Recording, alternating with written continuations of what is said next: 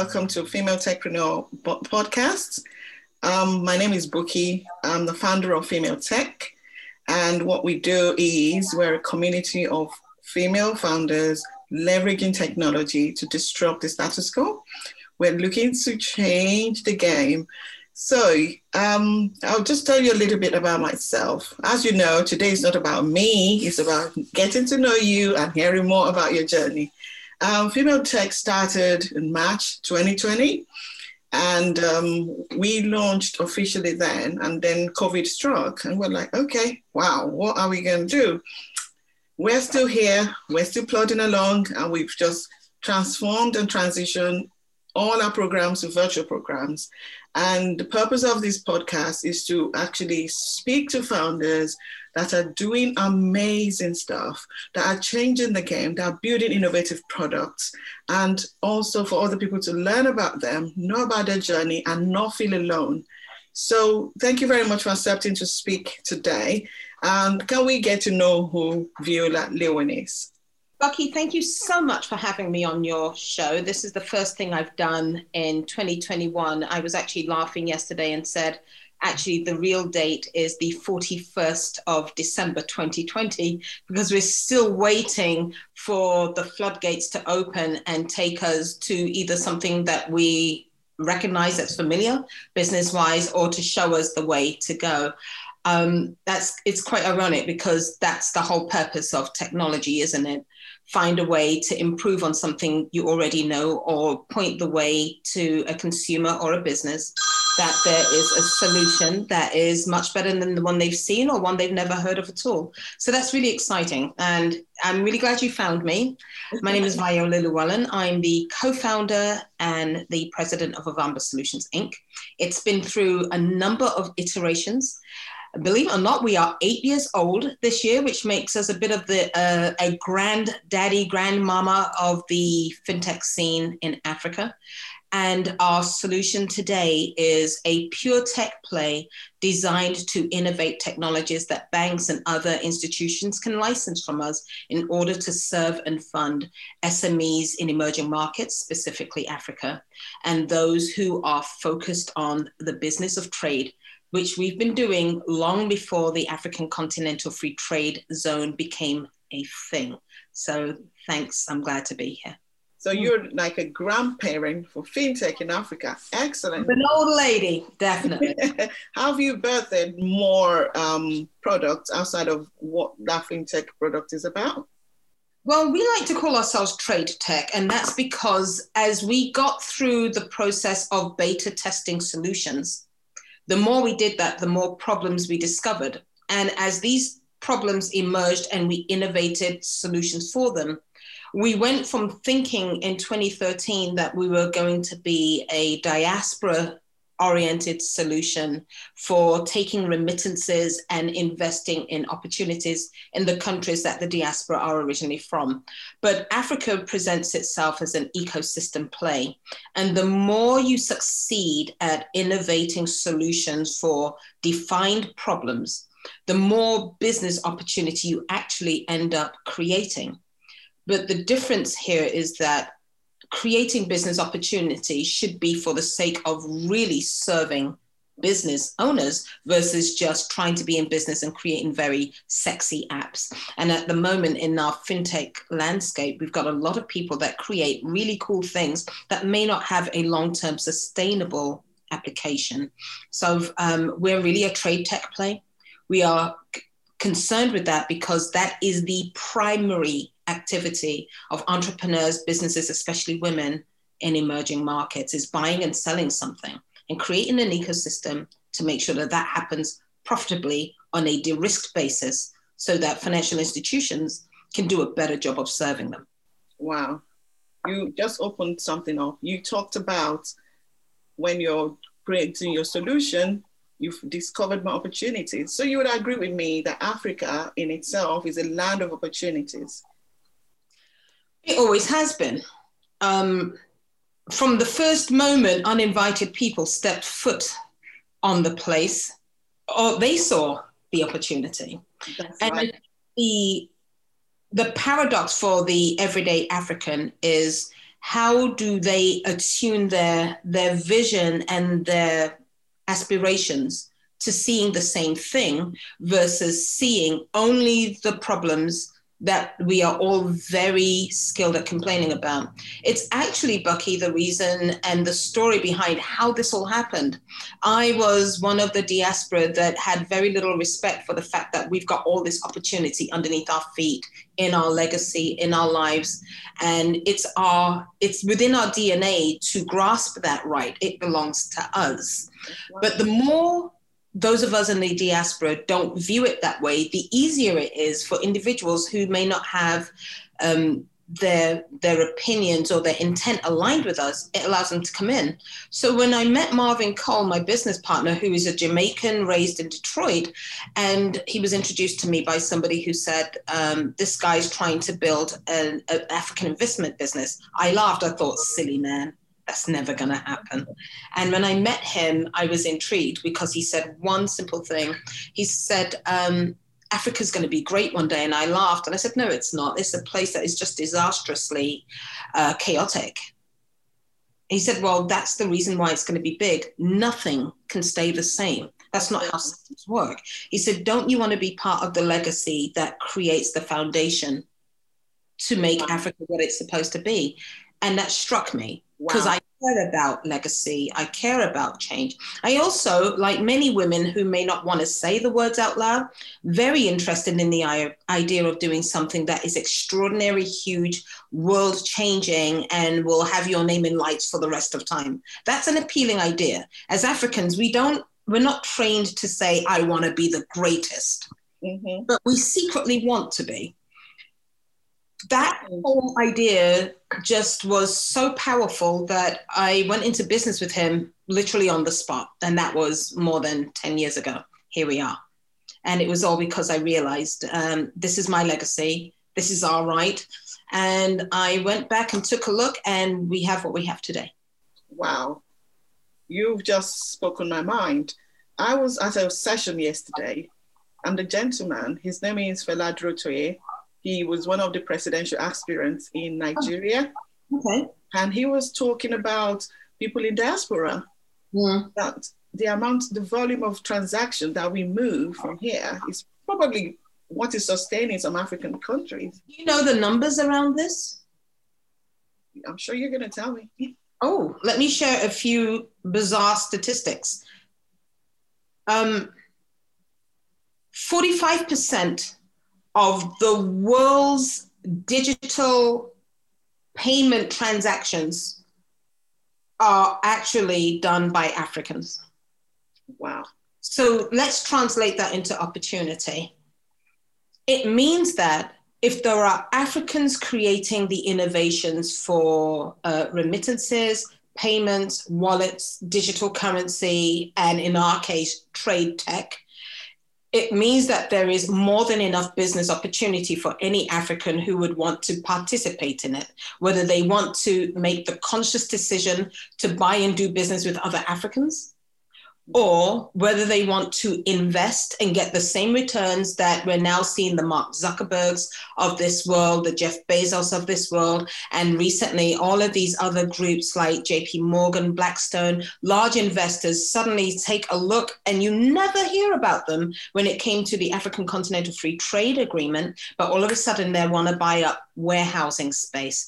They're investing, they're making visits, they're making friends. Why do you think that is? In the meantime, those of us whose melanin gives us the right to stand on the very ground that our countries are made of are still waiting to see how it's going to turn out, mostly because many people don't understand how to absorb and experience risk and survive from it. There is a case to be made here. The more you engage with Africa to solve problems, the more opportunities and the more capital is available for all kinds of great things. The gentleman made a statement about, us in diaspora not actually seeing, some of us not seeing the opportunities. And when we see the opportunities, we don't actually take it. We just stand back and think, well, it's for them over there. Why do you think that is, Bucky? Well, there's been a lot of negativity going on.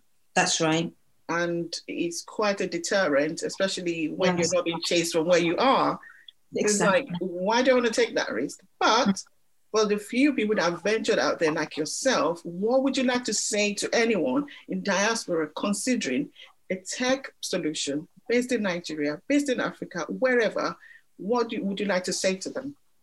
There's so many things I would like to say. So let's tackle it from the standpoint of why do members of the diaspora have a hard time with confidently moving ahead with partnerships, investment, interactions, starting businesses. It's because along the way, the African spirit has been put into a stage of caution. We're told from a very early age that we must pass exams, we must do well, we must not embarrass family, we must not fail at anything. But unfortunately, entrepreneurship and digital innovations requires a healthy, appropriate appreciation for failure.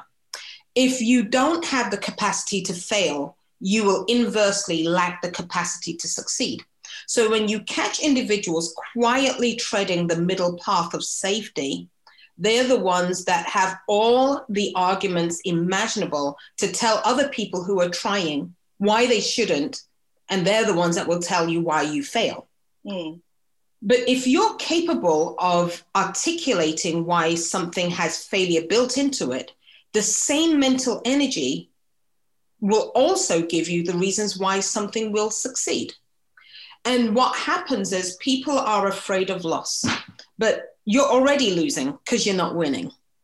The psychology of winning and the psychology of wealth for Africans is something that the company I founded with Marvin and Prashant takes into consideration when creating AI to understand the wealth genome of Africans. We're actually built for success. We're in frontier and emerging markets that are very, very difficult. It should not be possible for outsiders to come in and succeed in 6 months. We have to ask ourselves, how on earth does that happen? Well, it happens because most of our leaders are pretty ridiculous and don't have any sense of legacy for the youth and that bulge bracket of young people who will inherit our continent. People are busy lining their pockets or are trying to create policies and regulations that are still tied to a post-colonial loyalty. And that loyalty package long since flew away. We're in a modern time where we can use technology to create and design lives that have a lot of wealth. At the beginning of this conversation, Bucky, you and I were talking about the idea of wanting to win everything and being very ambitious. These go hand in hand. Africa's problem has got nothing to do with money. There's a lot of liquidity. Africa's problems have got nothing to do with resources. After all, we give away wood and buy doors from other people. Africa's problem has got nothing to do with human capital. We will be the most populous continent the world has ever seen eventually. So what is the problem? The problem is here and here. It's the mentality and the idea that we don't know how to functionally rebel against things we intrinsically don't really want to do. So on the one hand, we're very happy to join the tribe and be part of the collective. We haven't reached the stage whereby being a rugged individual or a rebel or a not very nice lady is applauded. Ask yourself this, Bucky, and any of your listeners out there who are smart enough to listen to your podcast, when was the last time you heard about anybody other than Dangote who was absolutely wealthy? And when was the last time you saw a number of individuals write out and dissect the skeleton of an African who built wealth? Wealth that can be transferred and is still there after he or she is dead. We're yet to see this. Hasn't happened yet. Doesn't mean it won't. But that's why I build technology to create transferable wealth for Africans. Amazing. Purely amazing. And you're definitely leaving a legacy because this is going to go beyond you because you're putting wealth in people's hands. So you're not only creating a solution, you're creating a community. And the ecosystem and the opportunity for others to jump on the pirate ship or take what we've done, run with it and do better. You know, the other thing about us as Africans that tends to hold us back from success, especially in technology, is the copycat syndrome that we've all been afraid of. I'm assuming you're from Nigeria. We all know that Nigeria are the kings and queens of copying and emulation. And that really is just flattery. Now, on the other hand, Cameroonians, where my parents are from, we would much rather destroy what you're doing and nobody has it, rather than say, that's really clever. Let me go do that too. Because if you don't have people emulating the right thing, you can't build ecosystem. And no tech company wants to be an anomaly. You must be part of a movement or a trend or an industry. You've got to be counted amongst.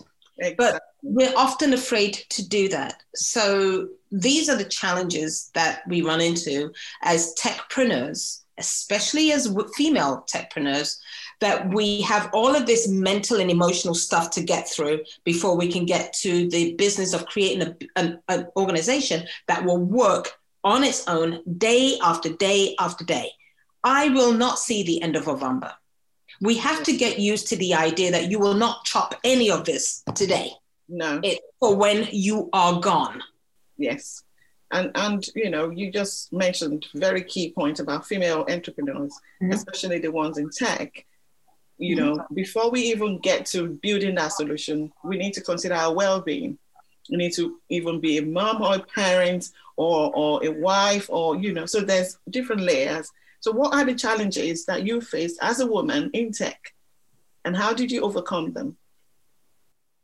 You know, the strange thing about that is I have come to the conclusion there isn't really anything that stops any woman in tech, because it's perfectly possible to tell an investor, you're an idiot, I don't want your cash. It's perfectly possible to tell a customer, this technology is here to disrupt you because you, the customer, are the damn problem. In our case, especially in Francophone Africa and with our trade tech solutions, as a woman, the biggest challenge I had was convincing other women that you actually have what you need, get on with it. The other challenge was realizing that the biggest stumbling block to our technology taking off is customer adoption, because they've all been led down the garden path that only banks can provide financial growth and financial inclusion. But as a woman sitting in front of older African men, and I remember I had one of my sales team in Cameroon, a young, attractive woman who had been successful in other sectors, and she had joined us and I trained her. And I remember she came back and she said, Madame, I get shaky and nervous when I'm speaking to older men about business, and I just don't know how to cope. I find myself shrinking like a child, and yes, sir, and I'm not able to speak. I said, you need to remember that you've got something that he wants. So for women, getting comfortable with the fact that you have something of value, wow, and that you actually are the professional and the expert, and that you are capable of telling other people what they need to know, what they need to do, whether it's your employees, an investor, or whatever the case may be. But finding that the bass in your voice, finding the gravitas in your delivery of your opinions, and learning to be your authentic self while doing that is an art form, and it takes practice. And you will have moments when it will not be good. Imagine, Bucky, there I was with a customer. I was trapped in a car with a male customer who turned out to be a Muslim sex addict. And all he wanted to do was talk about my physicality. And I tried very hard to be polite, which is a female tendency. And then my next stumbling block was, I dare not upset him. He's a customer and I really need his money and the opportunity. But just how badly do you need that? If you haven't taken the time to develop a strong customer base, then that one customer is going to seem that important. But the minute you realize and you have the confidence that what I have to offer is really great, people want it, then you learn how to say no to things. Wow. And by the time that 5-hour journey was over, I assure you that man was crying tears. Wow. Kept him as a customer, but I kept him in a grip where you must respect me. I'm not desperate. I know my worth. I know the worth of my team. I am not alone. And I don't need to bring my husband into it to protect me. I can protect myself because the shift of power here is I've got the money you need. Yes, I've got something to offer. I've got the value. I've got something to offer and I can say no to you. It means nothing because I know I can go out and do this again and again and again. And I have a team who is willing to do what I'm asking them to do, sight unseen, on pure faith, because I'm a leader. I'm a servant leader. I don't have my own desk at Ovamba. I sit with my team. Wherever anybody is that needs a challenge, every minute with them is training for that legacy. And that's the mothering in many women that they try to suppress. But it has a place in business, as long as you know what your goals are. Wow. So knowing your value, having amazing leadership skills. Yeah, and being comfortable at insulting and upsetting people and walking away. It's a necessity. That's a new one. Oh, yeah, don't be fooled. Just because somebody's offended, that's fine, it's your right. Be offended, but do you want to do business? Wow, that's a massive question. And only the strong can answer that. In terms of Ovamba, what are the key services that you offer? We are a trade tech innovator. For banks, we have a beautiful product called Bank Partner. Bucky, do you know anybody who has an easy time going into a bank and getting a loan anywhere on our continent? No. It's very hard. Believe it or not, there are many banks, if you go to them and say, hey, I need a loan, let's say €100,000, whatever, they will say, you must first have that amount of money in your bank account so we can block it. That's not lending. That's not lending. In the same way that many Africans will say, I'm in business, but when you ask them, what are you doing? Oh, I'm building houses and hotels. That's not being in business. Being in business is about putting your money and your reputation into a situation and a place where the capacity for loss is very evident and imminent. And it is about your ability to think through the steps to ensure that either the loss is minimized or you completely win. And that means that there are elements that you can't control. That's a difficult thing for many Africans to do.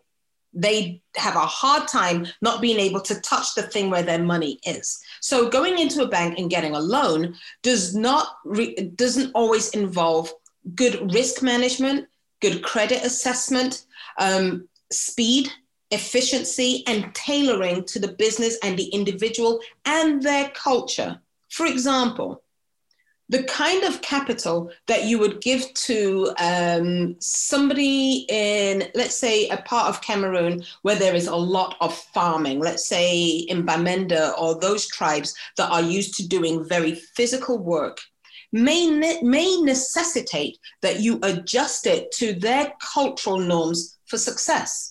That's true. You go next door to Nigeria and speak to a Yoruba or an Igbo, especially in Igbo. The Igbos have a different way in which they approach financial success compared to maybe Hausa or Bororo or any of those places. That's right. Nobody outside of our continent has ever stopped to say, what are the cultural impacts of success for individual groups of Africans?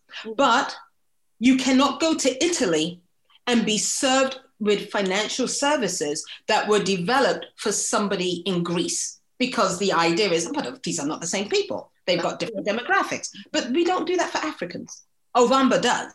And that's why when a bank licenses Bank Partner in order to do non-interest bearing funding, they are being given a suite of technologies and access to databases and software as a service delivery so that they can take the informal, small and medium enterprise and not risk capital by giving it to them directly, because we all know there's a high chance that person will run off and build grandma's house. Yeah. But if you find those businesses who are serious about growth and you say to them, we the bank, we want your business, we've got a product from Ovamba called a Bank Partner. And what we're going to do is this technology on your phone is going to analyze you and your inventory requirements. And we're going to buy what you need. there will be an underlying analysis of how much inventory does this particular customer in this particular region of this type of asset, how much do they need to actually become profitable quickly and then deliver real growth for them? So we take customers, we have a woman who was in decorating decor, 2 containers every 6 months of paint. She wanted to change her business model. A bank partner bought 4 containers for her, was able to analyze stock rotation and her cash flow, which was very uneven before. And she was allowed to buy those goods back from us against orders. Yep. No money was put at risk. The bank is not going to lose any money now. They're going to get fee income from that. This customer is going to get enough inventory to be able to master her market and satisfy customer demand. And before those goods run out, the technology we've developed will also indicate that it's time to order more. Yeah. The technology also knows that if it's a customer who is in the building industry where concrete does not cure during the rainy season, that customer should not be funded, that customer needs something else. Africa is unique, it's magical and beautiful. The development of solutions and technology is a beautiful art form, not just science. So we've created this technology. Banks can now license it. They can use their treasury to fund transactions, or they can co-fund with us. We have a slew of investors seeking opportunities to invest in African businesses. So that's one of them, bank partner. We also have something called Pamoja, performance improvement, that has CRM, ERP, and even point of sale that customers can use. It's handheld, it's on an app, that will help them to just manage their internal business, their banking, their finance, their staff, HR, and just make sure that that business is running well. It's important to de-risk the entire continent. Ovamba also has products that deal with flexible warehousing. So that very same customer who maybe never had enough money to build a warehouse so that they can put more inventory in it, because that's a real challenge, can now come to Ovamba, and Ovamba will say, we'll even provide you with what looks like Airbnb for warehouses, where we can hold the inventory if you've never had a warehouse. And you will buy it back, and you will go along your merry way, and you will grow and you'll do well.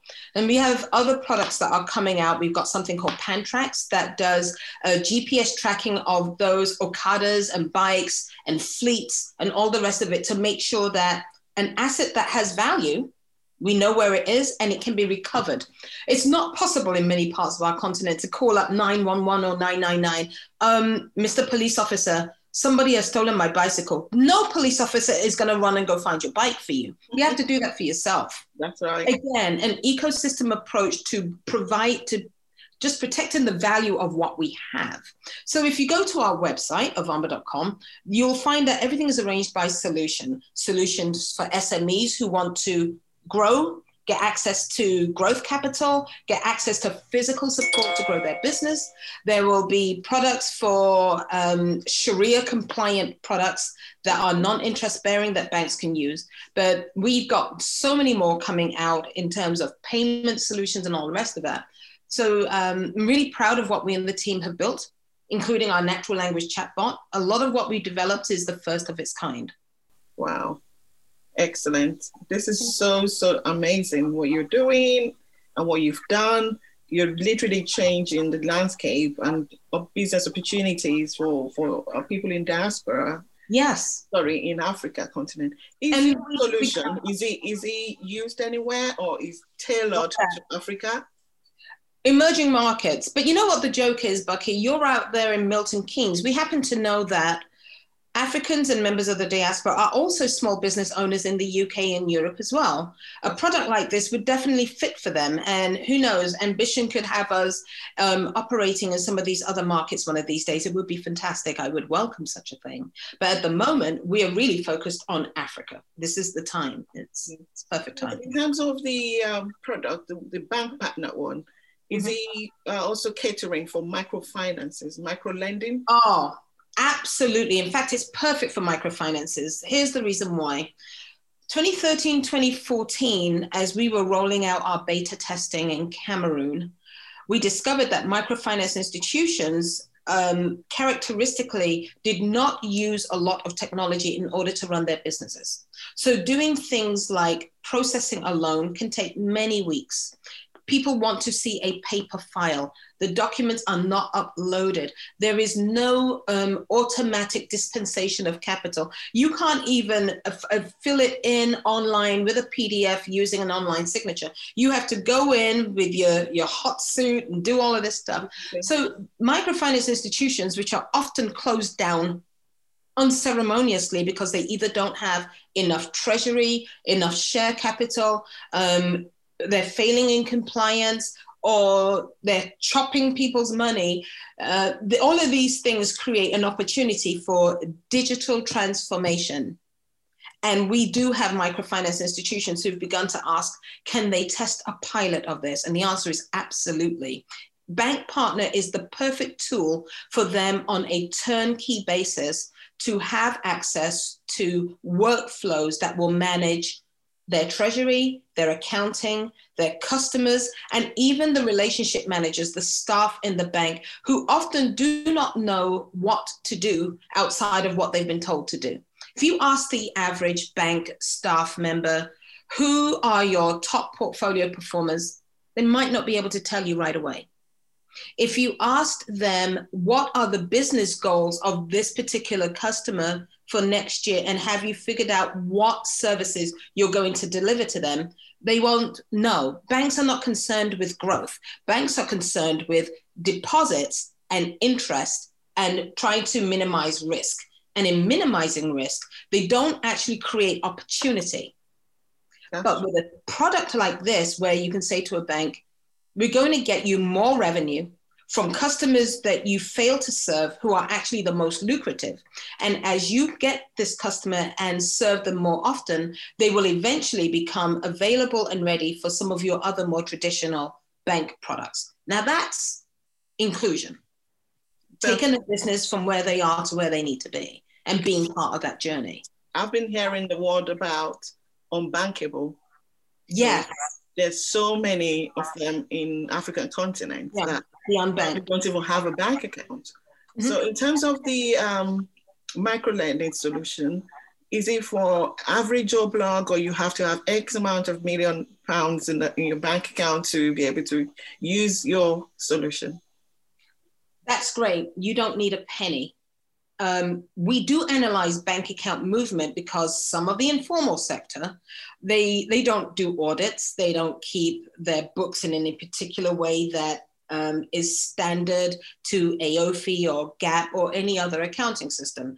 Our business solution for them actually takes a look at who do you sell to, who are you buying, how much did you sell, and what are your averages in your bank account, and a bunch of other detail for us to figure out how much risk can be assessed or tolerated for this customer. But the great news here is we're talking about trade. So what that person is and isn't is actually irrelevant. The focus for Ovamba's solution is putting the inventory at the center of a transaction. I am way more interested in finding out, what are you trying to buy? Who do you sell it to? Where do you buy it from? What is the quality of that product? How long will it take you to sell everything that you've got? What are the concentration of other applicable products in the marketplace? And do you actually know what you're doing?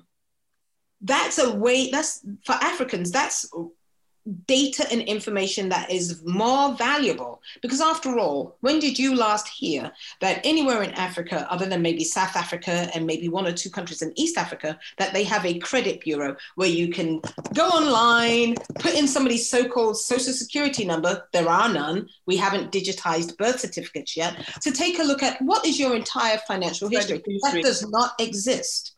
Ovamba is building that from a trade perspective. So now one of our other products are what we call reg tech, policy tech, data dashboards that policymakers, central banks can take a look at what's going on in the far reaches of the economy amongst those people who are buying and selling a Guzi, or those people who are importing toys at Christmas from Turkey or India or China.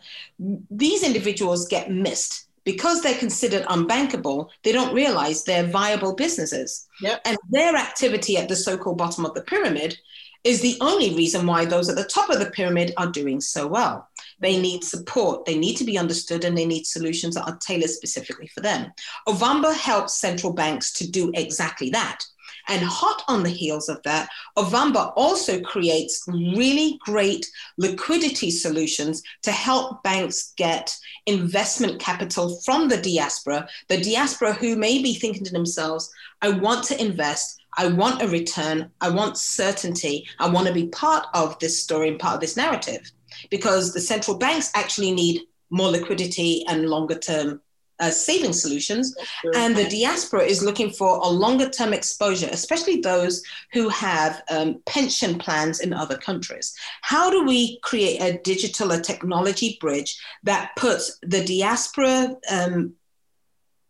pension funds or their long-term saving plans connected to the continent, and how can they have that transparent movement of profit and opportunity in such a way that you really start to see growth for everyone? We create solutions for that as well. I think in 2021, as we work with more and more countries who've begun to discreetly ask us, how can we do this and market to diaspora, we'll start to see more of this happening.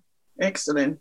I'm really interested in that, actually, because we do something called startup boot camps. And at this boot camp, we bring lots of founders and speakers to come and talk to people that have idea and are looking to launch their business idea. So as part of the program, we now also do like a pitch session. And at the pitch session, we get investors that would assess them and give them some feedback. Okay. At the last one that we did in October, there was a lady that came from Nigeria and joined because it was virtual anyway. Yeah. So it was quite interesting. You know, she's into waste management, very good potential. But because all our investors are not looking outside of UK at the moment, so it's like there is a need for what Ovamba's solution is doing. And I would like to explore that and see how we can help, you know, any founder, tech founder out there that is creating amazing solution, but they need funding access or some sort of Well, we don't fund startups. So let me be very, very clear. More than happy to share experience and resources. But as I mentioned at the beginning of our lovely conversation here, Ovamba funds and develops technologies for the trade sector. However, products like Pamoja and even Jasmira, now that I think about it, which I'll explain in a minute, would be applicable for what you're trying to do, Bucky. So I just want to make sure that I don't mislead any of your audience on what we can or will not be able to do in the future. Now, regarding the product that we have called Jasmira, everybody knows about crowdfunding. Ovamba has a crowdfunding platform that can be licensed by anyone, that is very inventory driven, that allows retail type investment into other parts of the continent. So we could definitely have a conversation about that and see whether or not those that are trying to raise capital for startups or anything of that nature, whether this is applicable for them. And of course, we would be right there on hand to advise and to give support for that to grow. But the thing that about it, Bucky, and I'm sure as 2021 winds through and you get more and more great guests on your podcast, there is an awful lot of focus on small startup businesses. And there's a lot of focus on the big, heavy corporates. But right here in the middle is the missing middle of those that are smart, underbanked, unbanked, underserved, high ambition, not formally arranged in a strict fashion, but definitely built to be a continental success. If they can only get support with the physical environment, capital, and a technology environment to help them to grow. And that's the same problem you get at the startup side, but the missing middle is the piece where all the employment and all the GDP and growth actually springs from. And that's where our focus is. Okay. This lady in question in particular, she's already started, so she wasn't really a startup. But just to find out a little bit more about your background. So who is Viola? what drives you? What pushes you? I mean, what makes you to want to be who you are right now? Age 4 and 5, I was in ballet a lot. Loved music, loved dance. What's the date today? The 12th? Yeah, in 13 days' time, I'm going to be 55. So I'm very much looking forward to that. But 50 years ago, this is the individual whose parents were told that Black people don't do ballet. Their bodies are wrong. Please get your child out of our ballet class. I remember that well because it's got a lot to do with who I am today. The idea that somebody else will tell me what I can and cannot do drives the reason why I am not interested in being ordinary. And I am not interested in having my power taken from me. And neither will I abdicate the responsibility required to hold on to that power. The next phase, after I got kicked out of nursery school for being disruptive, I deserved it. I could read when I was 3. So I'm not interested in your little kiddie games. So I got kicked out and sent to primary school. And I remember that first week of school, they asked us to run to the wall and run back. And when I got back, the teacher said, "You didn't win." I was besides myself. I was furious. You didn't tell me I was supposed to win. So the idea of winning and losing is very much fused in me. And I don't like the idea. I'm not a sore loser. And I don't mind losing and failing, but I do want what all Black women want, which is the democracy of opportunity. Let that opportunity be available for me to fail or succeed on my own terms. And that's really, really important. Many other situations came up. I wanted to be a genetic engineer. I never ended up going to university because I committed the cardinal sin of being pregnant as a late stage teenager when I was 19. So when that happens to women back then, all doors close. So you have to create your own door. So I'm used to defining a blue ocean of opportunity for myself that's got nothing to do with what anybody else thinks. And so far that's worked for me. But everything I ever knew or understood about the analysis of how things fit together, because of the way my mom and dad raised me, meant that not going to university has never been a problem for me. The jobs I've had, you've always needed a master's. I don't have that. I think I have 1 or 2 missing O levels, irrelevant at this point. But I am somebody today who is addicted to Batman and cartoons, loves heavy metal, has offices in Cameroon, Egypt, India, the USA, Mauritius. And I care about what happens to the people who will be here after I'm gone. I am committed to our continent. I am a reformed member of the diaspora. And I'm always very excited to talk to people. I also believe in encouraging African women to be shockingly honest, because people have ridiculous expectations of us and we're individuals. We don't always follow the party line. We do not always want what is culturally foisted upon us. We can self-determine. We are becoming something, and it's a great journey. And I also like to tell young people how to rebel against their parents and get away with it. That's cheeky, isn't it? But necessary. Your parents are not going where you're going, okay? So they can't really tell you how to get there. And I know this because I've been a parent. The only thing your parents can really do is provide you with a system of values by which to evaluate what you're doing and how to recover from your screw-ups. But they can share their life experiences, and you can always. That's what that does. It provides you with a value system for figuring out how you want to get to where you're going and how to fix your screw-ups. Because you can listen to what they said. You can watch what they did. You can make a determination that, that doesn't apply. But you have to do it in such a way, especially with our culture, that you don't alienate your parents. And the best way to do that is to really explain to them, I am prepared to pay the price. I need your advice. I'm going to listen to it. And I'm going to come up with a solution and a path that gives honor to the fact that you provided me with these opportunities. And if you don't build a relationship of honesty and trust as a parent to your children, they will not come to you with this. No. So those of us who were raised back in the day of shut up, sit down, you will be a doctor, lawyer, engineer, that opportunity to be honest with your parents was removed. But in my case, I always told my parents what I thought because I just assumed, yeah, you're going to beat me, but I'll survive it. I'm going this way anyway. And my mother always says now, if I knew then what I know now, I would have just left you alone. You would have been fine. And it was. And I've often shared with people the honesty about myself because how I succeeded is irrelevant. What I survived and screwed up is what you need to know. That's what. Can you tell us one? Oh, yeah. Getting pregnant at 19 is a stupid idea. And unfortunately, my son died less than a year later, and I had to grow from that experience. Dodging and not going to class is a dumb idea, but passing the exam anyway, that's great. Don't do that today because in this day and age, you can't get away with it. I went to school in the 80s. I did.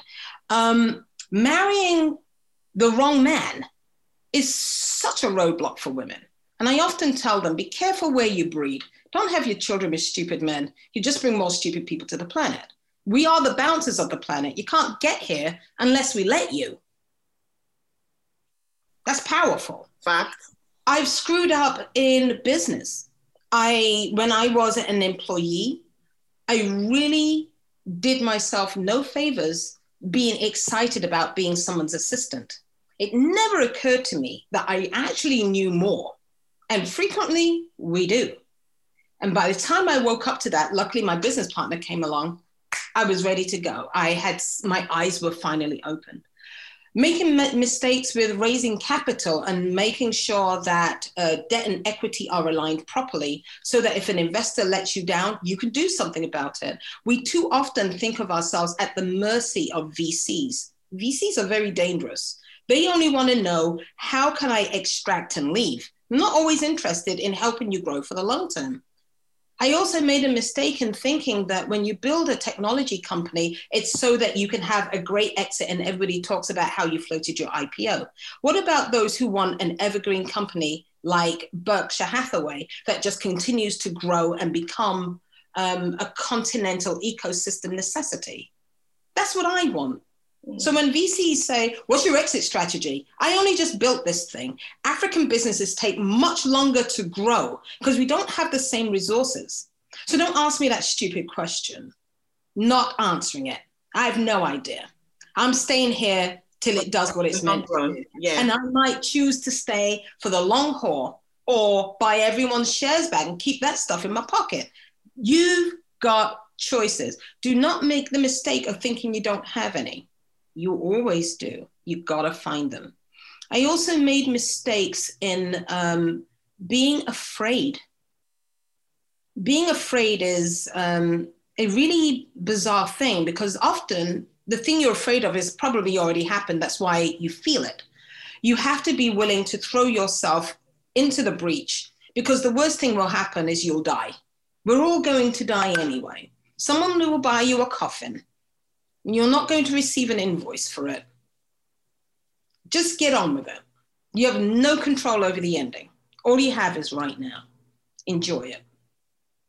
Wow. So I was going to ask you, what's your favorite quote? My favorite quote, your circus, your monkeys. My circus, my monkeys. Meaning, this is mine to control and manage. You and your drama is yours to manage. And it comes from coming to the reality, to the realization that it is almost a crime against humanity to prevent somebody from making their own mistakes and developing their own conviction. You cannot keep coming in to rescue people. Why is this pertinent to this conversation, Bucky? Because as African women, especially when you're the firstborn, you get saddled with a mental rewiring that says that everybody else's outcomes are your responsibility because you're meant to set an example. You are the oldest, you got to do this. Who will take care of them? Your circus, your monkeys. You take care of yourself. I'll take care of myself. That is rebellion against many parental directives. And when you're a firstborn African female, it's the chances of you missing your big break are much higher than anybody else's, because you're so busy meeting the expectations of individuals who are judging you. So when you go into business, you have to unwire that and remember that they've got issues too. And what people think about you is none of your bloody business anyway. Do you? Your circus, your monkeys. Don't worry if people are judging you. You have no control over that. Try to really analyze the parental messages. And one of the most powerful, frightening African parental messages that many of us got was that money is the root of all evil. How on earth can you be successful, create liquidity, opportunity, and have access to the money that your old parents will say, we need money, if you're being told that this thing is evil and it isn't? You have to learn to love and respect money in a functional way. You have to be very clear as to what you want to do with it, how to get it, how to keep it, how to make it grow, how to be very comfortable with talking about it. Until Africans are comfortable with discussing their net worth, the money they're looking for, what they've got, and how much they admire other people who have succeeded at getting it, we're always going to have very dangerous suspicions around the mechanics of business. Money, wealth, and success are a human right. And we have the democracy of opportunity that we have to fight for every day to create it. Wow. Absolutely. So, what is one word for any female out there looking to go into tech as a business or a career? What would you say to them? Get on with it. Does your solution solve a real problem? Are you willing to pivot from it once you find out the idea is absolutely rubbish? Are you willing to admit in public, I completely messed that up and look how much money I lost? My husband's pension and savings, I've decimated it. The big McMansion that we were in Maryland, I sold it at a loss of over $400,000 that I got taxed for. I lost so much of our money and I'm remaking it. And I've done that not once, not twice. That's a public admission. It happens, but only to the great. Because you've proven your idea, right? You know. Because I'm willing to, I want to succeed so badly, I'm happy to fail on the way. Wow. And I've got a very clear vision. I just know it takes a while. And most Africans do not have the legacy of a trust fund. You got to build that thing from scratch. Viola, you've tested your hypothesis, so you know it works. Yeah, and even when the hypothesis proved that it couldn't work, because the goal was very, very clear. The goal has never changed, just the route. The goal has always been to create a technology company that will create transferable wealth for Africans in the trade sector. It's not changed. But we've created and dropped and made so many products to do it, hired and fired so many individuals that either sabotaged, screwed up, or didn't make the grade. All of these variables can shift and change and interchange. The goal doesn't change. Anybody whose goal stays the same is likely to succeed eventually. In the same way that the talents and skill sets and interests that you had as a young person are probably the same ones that are your strength when you're older. Some of those things don't change. It means that when you interview, like I did, a guy for a finance director role, and he sits there and I say, why do you want this job? Oh, ever since I was a small child, I always wanted to be in banking. That's a fat lie. No 3-year-old wants to be in banking. But if you wanted to be an astronaut, a police officer, or a can-can dancer, it's likely that the disciplines involved in those things will transfer to the success in whatever field you end up in as an adult. But you must do something that provides you with enough sustained interest that you don't give up. And you can only do that if you authentically own that thing, that characteristic, that talent, that desire, drive, vision. That's you cannot co-opt and borrow other people's, because it won't last. No. It's like you can't hire somebody to do your press up. You've got to do it yourself. That's right. Yeah. And another example that I, use usually is when you're going to school for an education, whether it's primary school, secondary school, or university. Yeah. The purpose, the goal does not change. It doesn't. It's to pass out with flying colors. Bucky, you've hit the nail on the head. You don't need me for this podcast. Thank you so much, Viola. How did you build your solution? Did you hire in-house development team, or was it outsourced? No outsourcing whatsoever. Built one code line at a time by us. That's because in this long-term vision we're talking about, there will come a day when the value of African intellectual property will probably outstrip the entire world.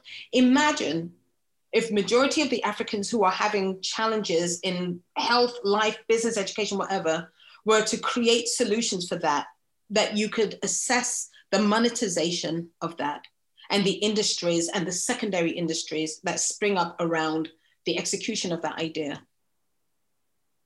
That's untold wealth. That's wealth that resides in intellectual property. We need to address that very, very quickly so that we keep what belongs to us, that we don't accidentally give stuff away without understanding its value. So these are really key items for the future. Excellent. And I do agree with you. So in terms of resources, you're saying best to have your in-house developer if you can, not necessarily. If you can afford it. If you can, it all depends on your circumstances. We started out building and coding everything, but as with companies like Facebook, Microsoft, or whatever the case may be, we've reached a point where we now integrate solutions for quick market delivery. It all depends on your stage of development along the technology arc. You might start out finding that there is nothing out there that does exactly what you want. You might take pieces of, or whatever the case may be. But we've built and coded everything on our platform. And now we've found that the rest of the industry is built around us, and there's some great things that we can integrate and bring into place for a very specific type of technology delivery. So it all depends on where you are and what you're doing. For example, don't go build a crowdfunding platform, come license ours. Perfect. And I think we would take that offline and have more conversation. Sure. For female techpreneur, what we like to do is to showcase founders that have been there, done that, yes, and have achieved success in the end, even failures. We want to know all about it, because that's the only way we can learn. The things I failed at are going to be your signposts. What I've succeeded at is slightly irrelevant. It's nice, but how do we make sure that those coming behind us surpass us, do better, improve upon? That's where it lies. And that's where the work is. So at Female Tech, we have a community of like-minded women, professionals and entrepreneurs that we come together once a month, we network, we build each other up, we offer even discounted services for members whereby, if they need like social media, they need an accountant, or they need to even do crowdfunding, or they need access to funding, we can signpost them to the right place, and they know that they're in a safe place where they can be their authentic self and actually birth that dream with somebody literally holding their hand saying, you can do it, girl. Well, that's what we have with Ovamba's authorized reseller program, whereby we've been getting a lot of applications from individuals who say, I want to apply to sell Ovamba's technology on a white label basis, or whatever the case may be, in my particular market. We've got one in Egypt. We've got a few more coming online in Mali and Malawi and other places like that. We provide an entire business in a box to individuals who will be able to sell our technology with our help, support, and training to financial institutions and other institutions that want to serve SMEs in whatever market where they are. It's a great business. We train. We even can co-fund transactions that they originate. the technology they can use and license it internally, or they can sell. If you've got great relationships in these markets, we love to talk to people as part of our scaling strategy. So we get applications. I'm looking forward to the first female coming to us to say, I'm applying to be an authorized reseller for Ovamba. So far, it's only the guys. So ladies, did you see my want me to help make some money, give me a shout. Excellent. I like that. Well done. Thank you very much, Viola. I think we've come right to the end of this program, and it's been amazing hearing you speak. It's like, I just don't want you to stop. There's so much you've got to give, so much value, so much experience, you know, and thank you so much for accepting to come. I really, really appreciate you. And I know that all my listeners, whether now or later on, would benefit a great deal. So tell them, how can they contact you? How can they get to know about you? How can they connect with you? Sure. I'm easy to find online if you just Google Viola Llewellyn, and my last name's got all the L's, so it's Llewellyn. And of course, there's ovamba.com, OVAMBA.com. We are on Twitter, we're on Facebook, we're on Instagram, all of those social media platforms. There's on our website, there's loads of videos about the things that we've done, and you can meet the team. You can read about our products, our solutions. You can apply to be an authorized reseller through our website. You can apply to ask about investing with Ovamba, and we've got some amazing returns to investors. And we actually have been hiring. So if you go to our website, dig around, see where anything crosses your fancy, we would love to have that conversation. And I tend to be pretty approachable, as you know, Bucky. Thank you for that. I think we've got some, because we have a talent hub as well. Okay. We have a talent hub, we do Startup Academy, which is the education side, and then we do the investor side of things where we connect people to resources. And also we have our community where brings everything together, where we do our networking, etc. So I will have a look myself and see whether there's anything any member of my community might be interested in. Obviously, we would like to do something in partnership with yourself. So I'm just dropping it out there right now. And we'll probably invite you one of these days based on your availability to share some nuggets with us. So do you have anything you want to ask me at all? I want to know what made you put such a great platform together. Oh, wow. Wow. Okay. I'm very driven. I'm an individual that I get very restless when I see things not working. Yeah. And I went for an event in Nigeria. It's Women in Leadership. Oh, yeah. And I was talking about tech, and I started doing the research. And I found that there are a lot of inequality going on in the tech space. Yeah. So I thought, Buki, you've got to do something about this. And I just couldn't rest. So it's like when you've got a vision, you have a purpose. And it's like, until it's done, at the time, I didn't even know whether anyone needs it. I just thought, I'm going to put this together. We're going to go out there. We're going to speak to people. We're going to get mentors. We're going to get role models. We're going to get women building technology, believing in themselves, having confidence that they can do things more than just what they're doing now. More importantly, within the technology landscape, there's so much opportunities. We've got the retail tech, we've got the ed tech, we've got the med tech. It's just verse. And you can express technology through any medium. Right now, look at what's going on in the world with COVID-19. Yes. Tech is the future. So there has been a lot of misconception about it's male dominated, it's this, it's not for this set of people. And I think the statistics says World Economic Forum, I think 2030, there's going to be digital gender skill shortage. And we need to start right now. The future is here. And if we don't start the campaign and start getting people interested, it's not boring, it's not difficult, it's not geeky.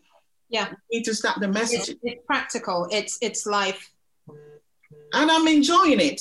I have a software development company. I love it. We're creating solutions, we're building stuff. And when it comes to life, I'm so excited. I look at it and say, wow, we actually did this. And people are using it. Yes. So it's like, let's let other people know about this good stuff. Let them know about it. And I've done everything. I've bootstrapped it up to now. Good. So it's like, wow. So many times, like any founder, I feel like, okay, what are you doing? Doesn't make sense.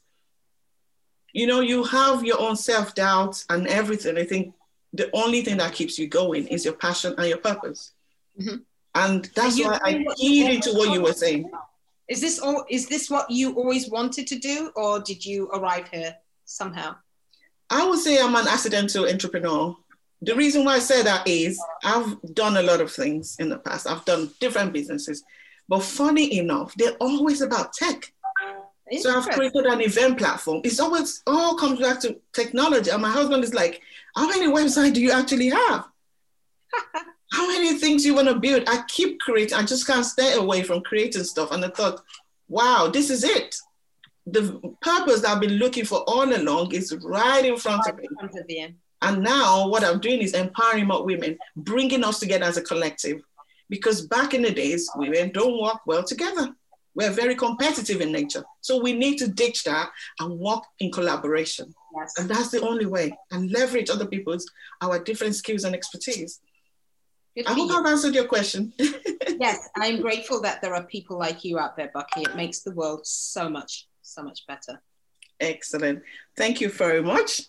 On that note, for everyone listening, if you're interested in joining our community, it's Female Techpreneur, and it's on www.femaletechpreneur.com. My name is Buki. You can find me on almost all the social media handles out there. Connect with us, follow us, and support this movement because you haven't seen anything yet. Thank you very much.